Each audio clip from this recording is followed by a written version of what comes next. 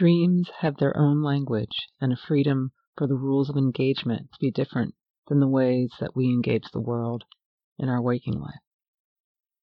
How do we begin to decipher that language and find our own particular dialect within it? Welcome to An Etymology of Dreaming. I am your host, Sue Scavo, and in this episode we explore the quirky language of dreams and why we each have our own dialect within that language. We also explore the essential elements of embodied dreamwork. What are the foundations of this way of working with dreams? What are the basic tools of the language of dreams? As I have said, there are countless ways to work with dreams, and because I believe the dream landscape and language is always changing and evolving, part of the gift and the mystery of dreaming for me is that it is about developing our own relationship with the dream landscape and how we engage with it in our own particularity, which for me is the heart of embodied dreamwork, particularity. Particularity is the essence of dreaming, and all that we do around working with our dreams through embodied dreamwork comes and grows from it. What I mean by this is that while there is a basic language to dreams that we can begin with, each dreamer has their own dialect within that language. And I believe even that larger language is fluid, based on our backgrounds, where we come from. For example, dreamers who have grown in the Western tradition, as we have in the US and Europe and other places, dream differently with a different context than dreamers who have grown in Eastern traditions. This makes the roots of embodied dreaming somewhat elusive. I think of it in terms of language, how there are so many different languages in the world, and how even within those languages, different languages and dialects and accents flourish and grow. Language is alive, living, growing, changing all the time, as we humans live, grow, and change. When working with dreams through embodied dreamwork, our first assumption is that every dreamer has their own dialect, and that part of the process is to begin to discover and translate that dialect, which is why we do not have a dream dictionary that I can send a dreamer to. We can have a larger contextual language within which to start, but it is only a place to start. So, what are the basic elements of embodied dreamwork? We start with particularity and work with the process of translation. But what are the ways we can begin our translation work? What are the ways we can delve into a dream in order to unlock its language, which is our own language, of course? I have been thinking a great deal about trying to define or articulate what exactly it is that we do. At our School for Dreams, we are teaching a new course called Foundations of Embodied Dreamwork, partly, to be honest, so that we are forced to come to this articulation. Like an artist or a writer, working with dreams is an art that when you are in it, you are in it, and finding a way to speak about the process is often challenging. The heart of embodied dreamwork is based on several key elements. Particularity, as I've said, collaboration between the dreamer, the dream, and a practitioner, discovering the language of the dream through not just words, but feelings, imagery, the experience of the body, and the experience of the intellect, an assumption about the intentionality of dreams, an assumption about the importance of dreams, a belief about the issue of trauma, both personal trauma and the culture of trauma, a belief about the issue of becoming through a process of dying to self, and the emergence of the soul, essential self, a belief about the particulars of figures that come in our dreams. Let's return to particularity for a moment before diving into the other elements because, as I've said, it is the root from which all else grows in this way of working with dreams. And perhaps the best way to do this is to give an example. I dream a great deal about whales. Big whales, little whales, whales close by, whales far away, whales swimming with me being a whale. In the larger context of the language of dreams, we may say that whales are, quote, archetypal or quote, primal beings. We may say they carry many mythologies that we can turn toward, which a dream of a whale may in fact be gesturing toward. Some folks may even want to define a dream about a whale as meaning a specific and particular thing. When I start the exploration of a dream in embodied dream work, I start through the particulars of what that something in the dream is to the person who has been given the dream. We do this through an associative process, which means we start with the basic question. What are whales for dreamers? What are whales for this particular dreamer? And in this case, what is a whale to me? Whales have an important place in my particular psyche. I love whales. I didn't discover the possibility of being with whales until I moved to California in my 30s. And I lived in San Francisco, where the gray whales migrate from Alaska to Mexico and then have their babies and turn around and migrate back from Mexico up to Alaska. I did not know that you could sit on the shore of the Pacific Ocean along certain parts of Northern California and Southern California and just watch them go by.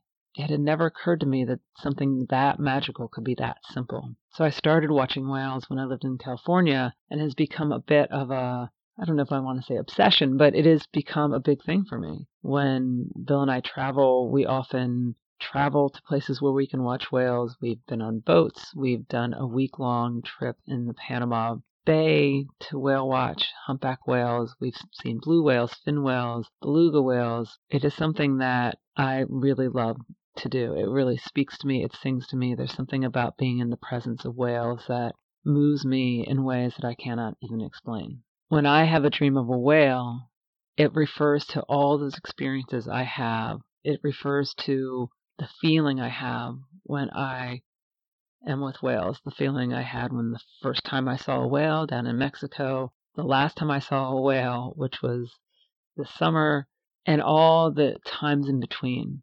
It refers to something that happens inside of me when I'm with whales.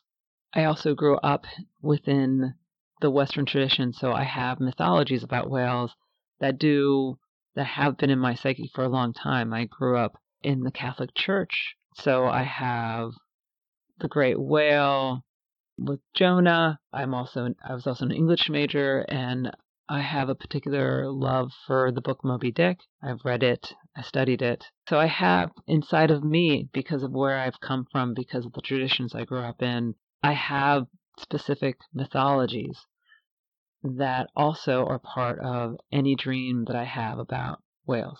I also have my own stories and how I believe, or what I believe whales hold. And again, it's particular to me. So I have carry certain beliefs about whales, about what they represent, what they are as a symbol to me. And there's, what they are as a symbol to my culture, where I've come from. But there's also what it means to me. I see them as very gentle and fierce at the same time. I see them as holders of great memory because they're so ancient. I see them as poets who sing songs that travel through the water for miles and miles. I see them as very communal. I mean, all different kinds of whales are different, but there's these certain ways that I look at whales. For me, when I have a dream about a whale, all that plays into it. If someone else has a dream about whales, it's going to be different for them. If, say, someone who has grown up fishing whales in a village where the whale is part of their daily life, dreaming of a whale is going to mean something completely different. If I'm a dreamer who is terrified of whales and has seen the destruction, how whales can be destructive, which of course they can because they're so big, then I'm going to have a different context for what that whale means to me. If I come from a culture that does not have any context with the sea, and I've never seen a whale, it's going to mean something completely different for me. So when I talk about the particularity of an image or an experience in a dream, I hope this gives you a little sense of what I mean by that, how a whale is not a whale. A whale is a whale to what it is to the dreamer. For me, the next part of embodied dreamwork that works with particularity is the idea of collaboration. What does that mean exactly? Collaboration for me means that as a dreamer, my dreams want to collaborate with me. I don't believe that they want to tell me who I am, how I am, what I should be doing. They want to create a space for a collaboration so that I can be in conversation. So conversation and collaboration are close together for me, meaning that when I step into working with my dream, I'm working with how the dream is working with me, with the assumption that the dream is giving space for all sorts of things, for my experience, for my understanding to challenge me, to show me where I get stuck and the patterns I get stuck into. And that as I respond to them, either in the dream or in my waking life, that a collaboration exists in a natural way. I respond, my dreams respond. I respond, my dreams respond. So as a dream practitioner, I take the lesson of the dream and bring that to working with the dreamers that I have the privilege to work with. So what we do is when someone presents a dream with the assumption of particularity, collaboration works with the particularity really to discover what it is. When a dreamer brings their dream to me, part of the collaboration is that I'm going to ask a lot of questions, and I'm going to take everything I know about dreams and all the 20 years I've been working with them. I'm going to take that knowledge and I'm going to put it on the table, but I'm going to put it to the side. I'm going to hold it with a light touch or with a light grip so that as I'm listening to the dreamer and as we're having a conversation, that's what is really feeding the work around the dream. I mean, I definitely find that as the conversation with the dreamer around associations or things that are coming up for them around the experiences, the beings, the things in the dream, that as we work in that way, the particularity slowly comes into focus. Without the lens of collaboration, the dream can be this vague thing, or we can end up only looking at one or two layers of the dream. So collaboration is the way to find out what the particulars are for each person. And how do we find out when we've found the particularity or when we found something that feels true? Again, that's partly through the collaboration. As I ask questions or the dreamer asks questions of me, just the way the dreams ask questions, suddenly something will open, we'll hit something where the dreamer will be like, oh my God, I can't believe you just asked that question. Or that made me think of something I haven't thought in 20 years. Or I was just thinking about that yesterday. It's in the collaboration that the energy of the dream begins to open up. It's in the collaboration that the dialect of the dreamer with their dreams can begin to be heard. I haven't learned languages. When I was a kid, I had a speech impediment, so learning languages was a bit of a terrifying process for me.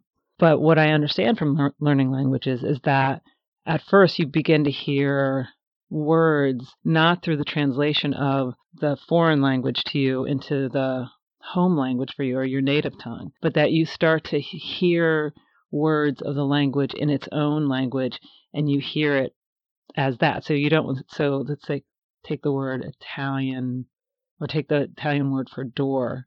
Like when you hear it in Italian, at first, I think you translate it through English, for those of us who speak English. And I think at some point, it becomes its own word in our minds and in our bodies. To me, that's like dreaming. As we begin the exploration of working with our dreams, the language seems vague, or it seems exotic, or it seems strange. And as we work with the dreams, then that language becomes a little more in our bodies. It becomes a little more clear to us, and we can start hearing inflections. We can start hearing words. We can start hearing words beyond the 20 words that we use most of the time, and it becomes its own language. And again, for me, how we do that, how we find the dialect of your dream, is through that collaboration, is through this mutual exploration and discovery process, which I really love. Which brings me to another piece that I want to talk about around dreams.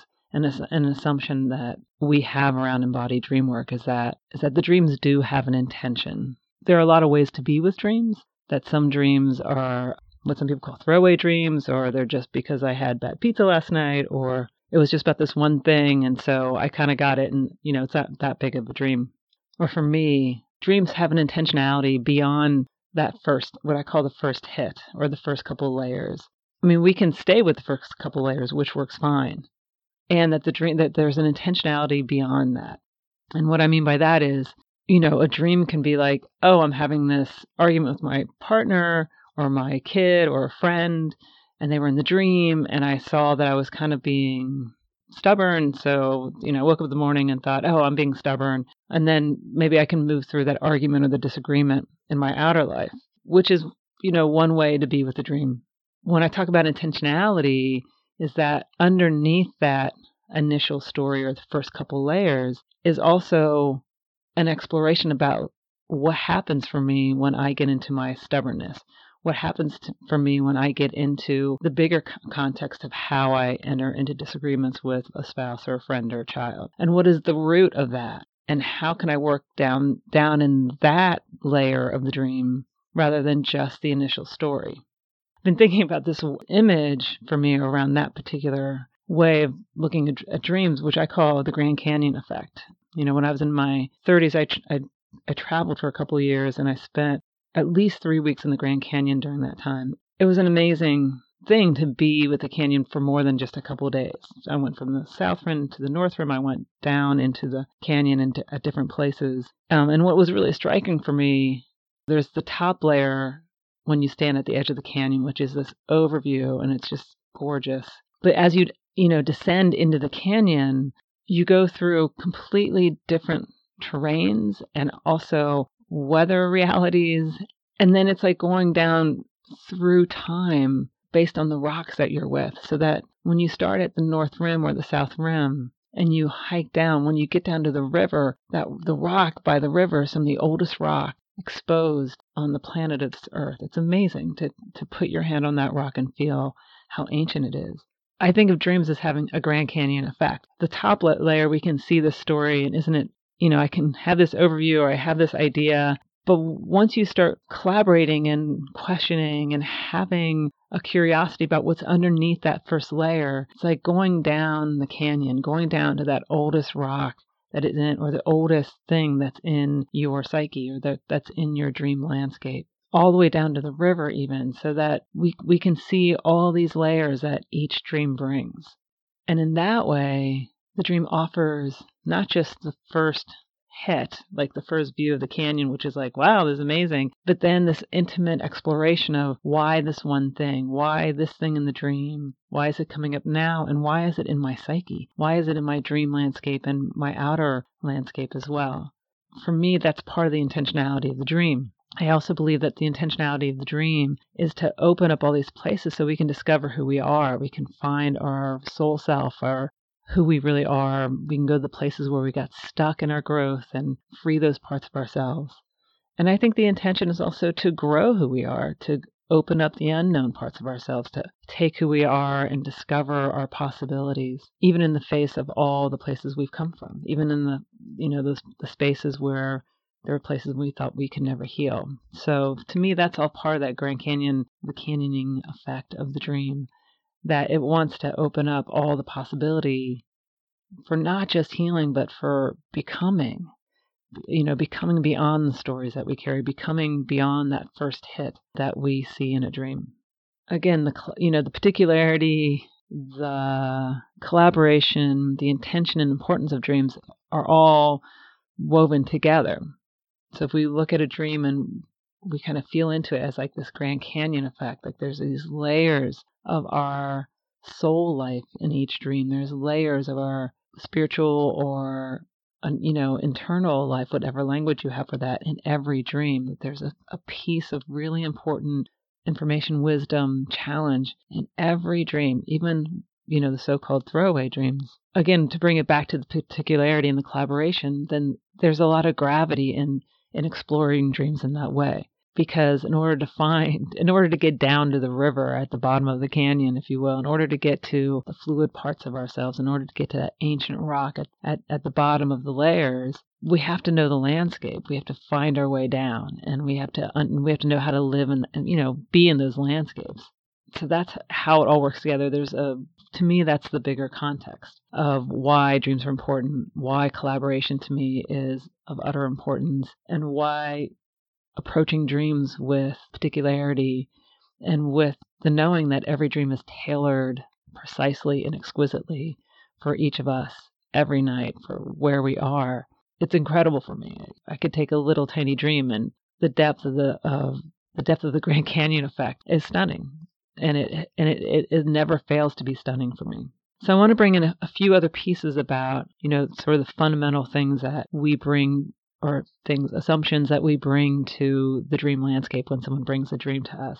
I guess where I want to start is about what I was just speaking about, that there is this place that at the heart of the dream landscape, at the heart of the dreaming world for all of us. And what I believe deeply is that how it wants to bring something to us in this mysterious way and bring us somewhere.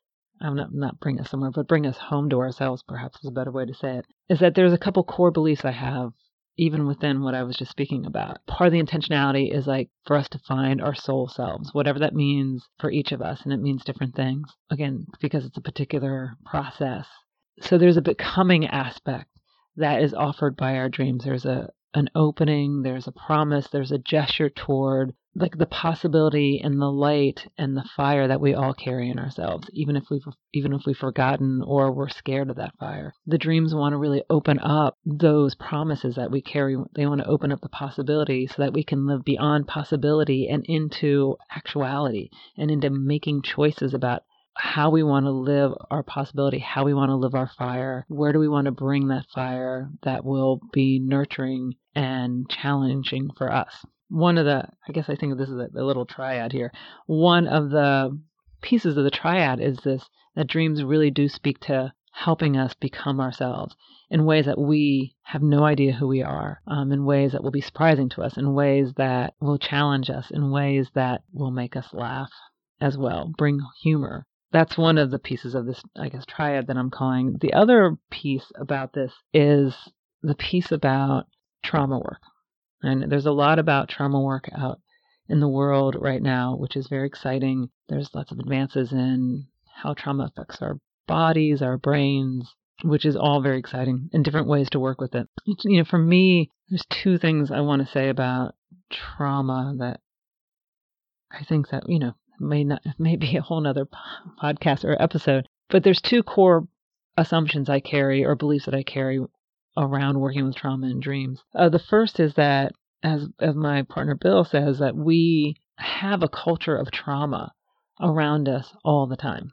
And that I believe is true whether we have traumatic events in our lives or not. We, as a species, as humankind, our history is littered with war and traumatic events and cataclysmic events. You could sit down with any person and ask about their ancestral history, and there will be stories of my grandparents were in the Holocaust, or my grandparents were stolen as slaves and brought to this country, or my great ancestors brought to this country, meaning the United States.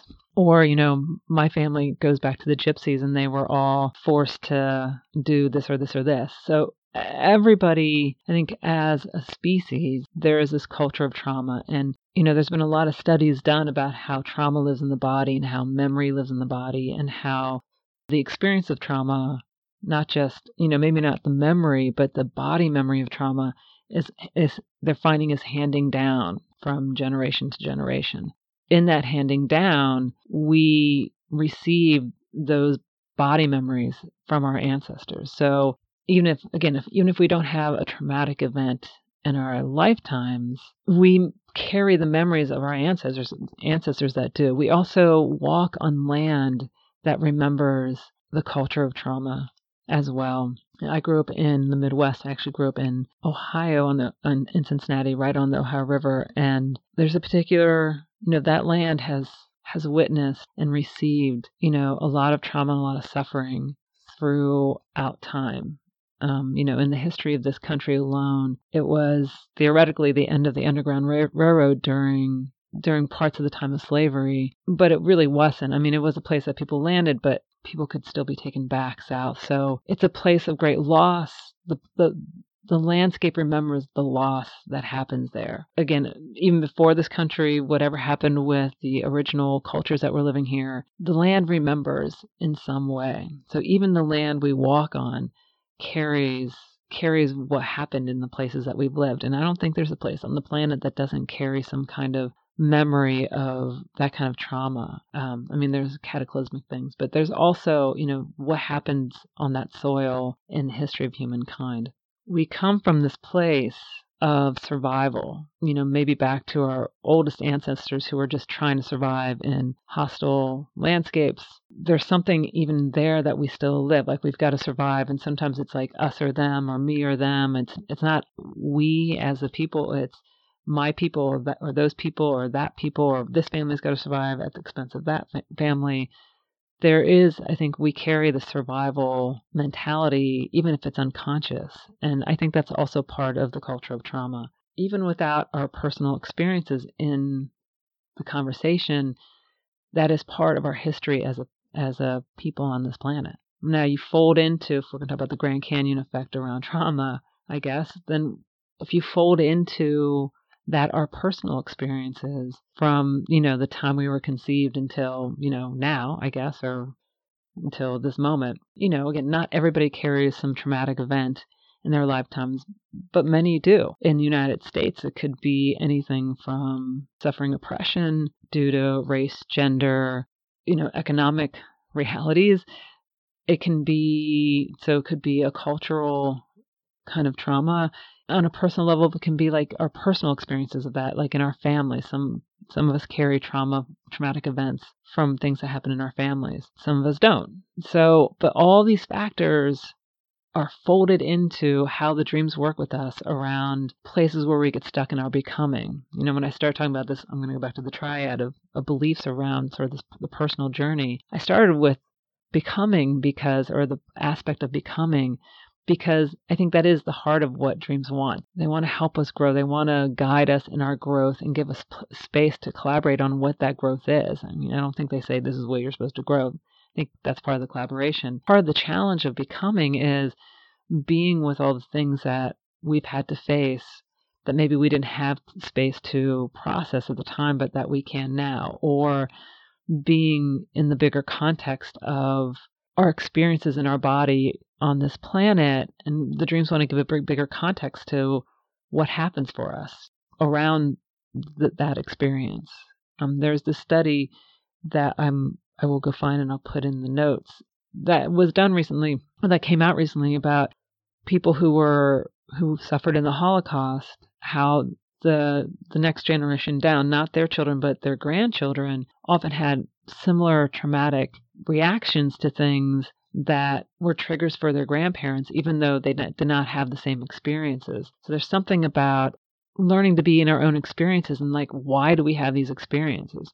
Like, for example, I have a dear friend who's terrified of thunderstorms. Nothing ever happened to her in a thunderstorm, but a thunderstorm comes and it creates this terror in her. What is that? Where did that come from? Is that all hers, or was that something that she inherited from some forgotten ancestor? The dreams want to work with all these levels, again, the Grand Canyon effect of our experience and the experience that the cells of our very body carry. When we have a dream or when we're working on a specific issue, the dreams work with all those issues because they want to work to help us, again, grow and change and become who we are. That doesn't mean throwing out the trauma. It means being with the trauma. It means having space if we do have trauma, or to be in the fact of living in a trauma culture. Then the dreams work on that level to help us sort that out, to help us sort out what is mine and what isn't, and what's true and what's not true. Who am I and who am I not? Part of the culture of trauma, I think, in terms of, the larger cultural thing, is also beliefs that the culture carries that are evolving but still are incredibly present. So as a woman in this culture, as a Caucasian woman in this culture, my experience is specific to being a white woman growing up in the Midwest. I can say that, there are some things about being a woman that was hard and is still hard. There are a lot of things in this country around gender politics that still need to be addressed, obviously, and around the world, not just the United States. So if I take myself as an example, part of the Grand Canyon for me is what it's like to grow up a woman in this culture, on this place, on this particular country, in my particular family, and in relationship. How has that been for me in both a way that's been growthful and a way that's been oppressive? You add in economic layers, you add in racial oppression, both conscious and unconscious, and it becomes, again, incredibly particular. So the dreams will work with all those levels. And then if we do have things that happen to us that are traumatic, the dreams work with that as well. And again, I think it's not because trauma is the heart of who we are.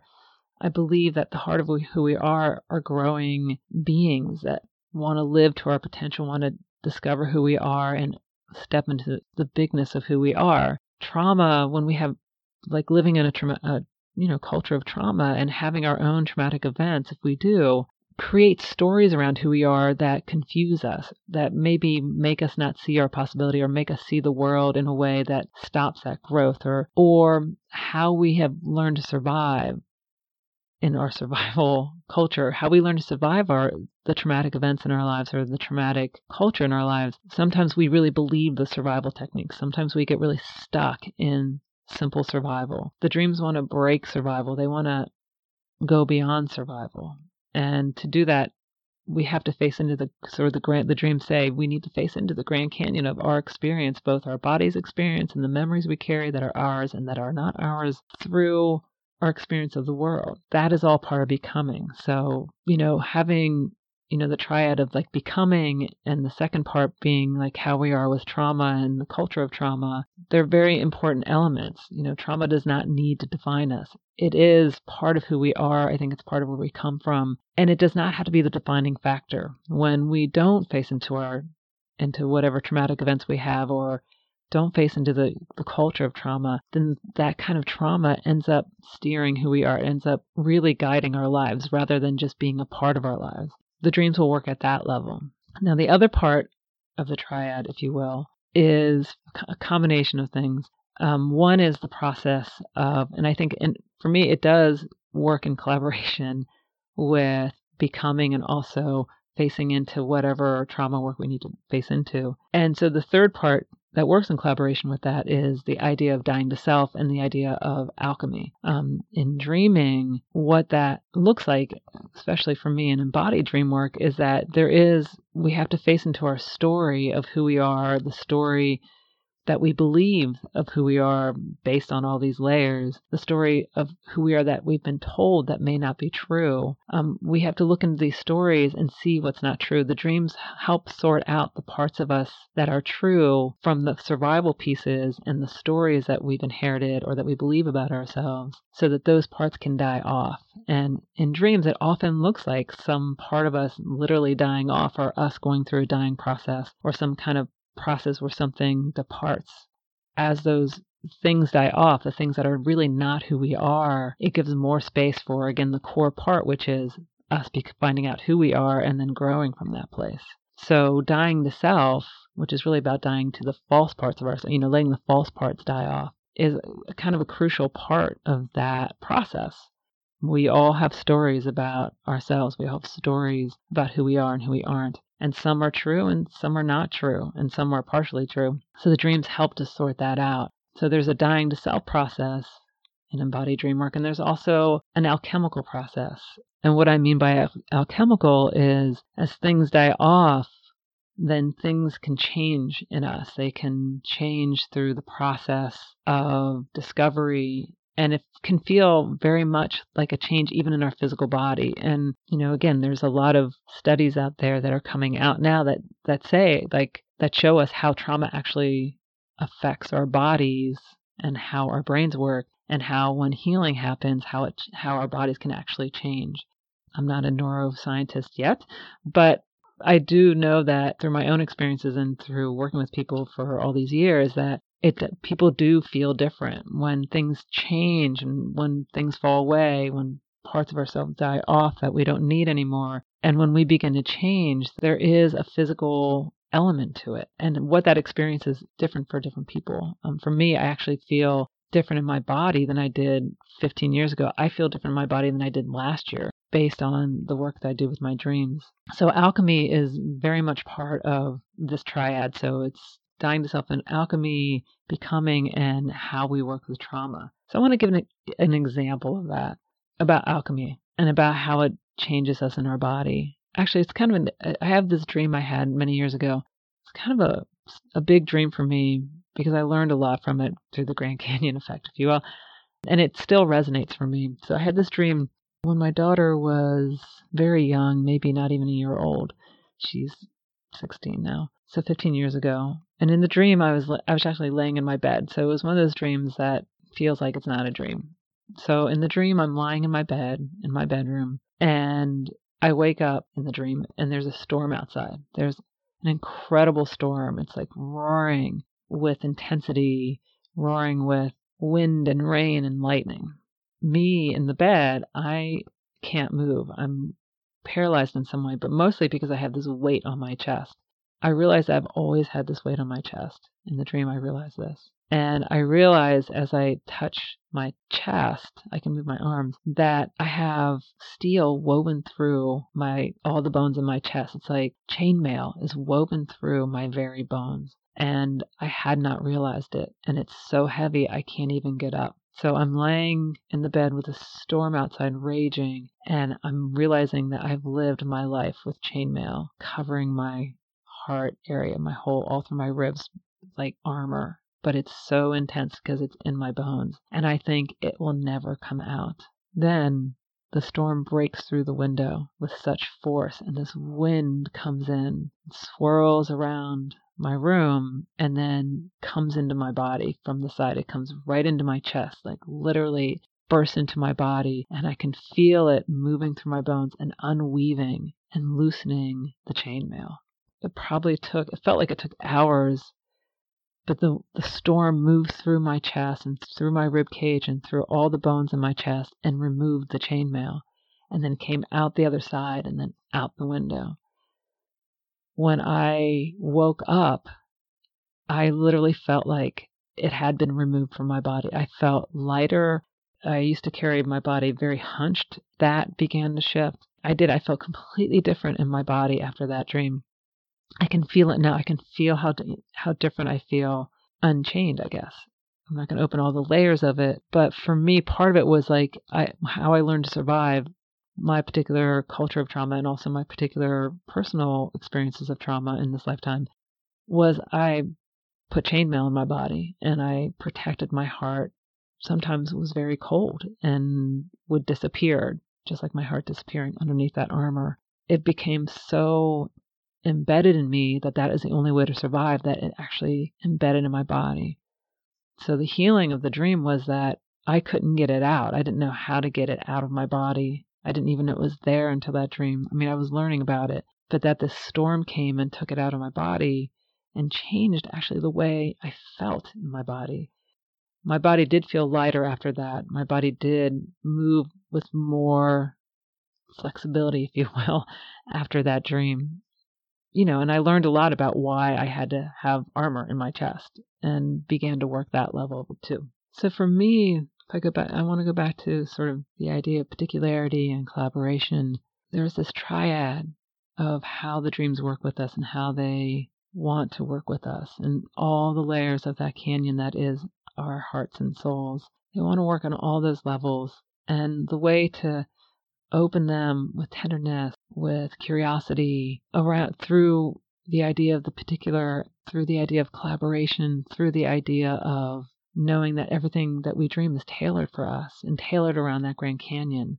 To work with that and to work with the triad of becoming, of working through trauma, not working through, but working with trauma, of alchemy and dying to self.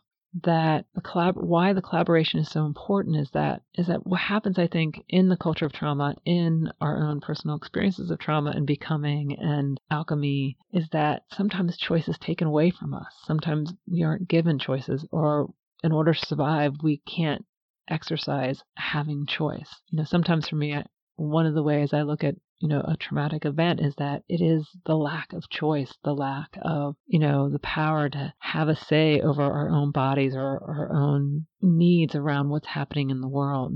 To fold that into the idea of collaboration is that the dreams don't want to be that for us either. As a dream practitioner, I don't want to be that with any dreamer that I work with, and I don't want my dream practitioner to be that with me. It's more about opening places up, seeing where we lost choice, seeing what choice really means, and letting the collaboration and the finding of our own dialects, the finding of why things are tailored in a certain way, the finding of that river that's at the bottom of the canyon of who we are, is that it is a dance, and the dreams want to be in that dance with us.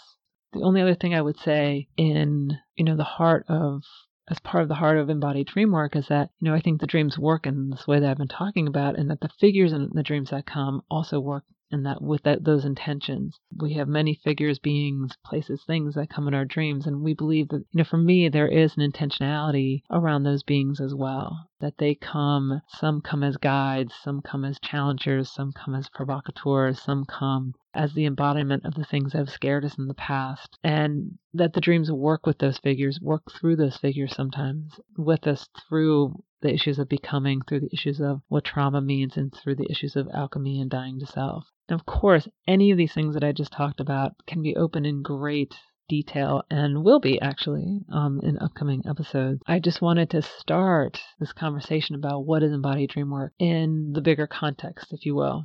We talk about the Grand Canyon effect. This is like the top layer of dreams, or maybe the first two layers of how I think about, work with, have had experiences with dreams.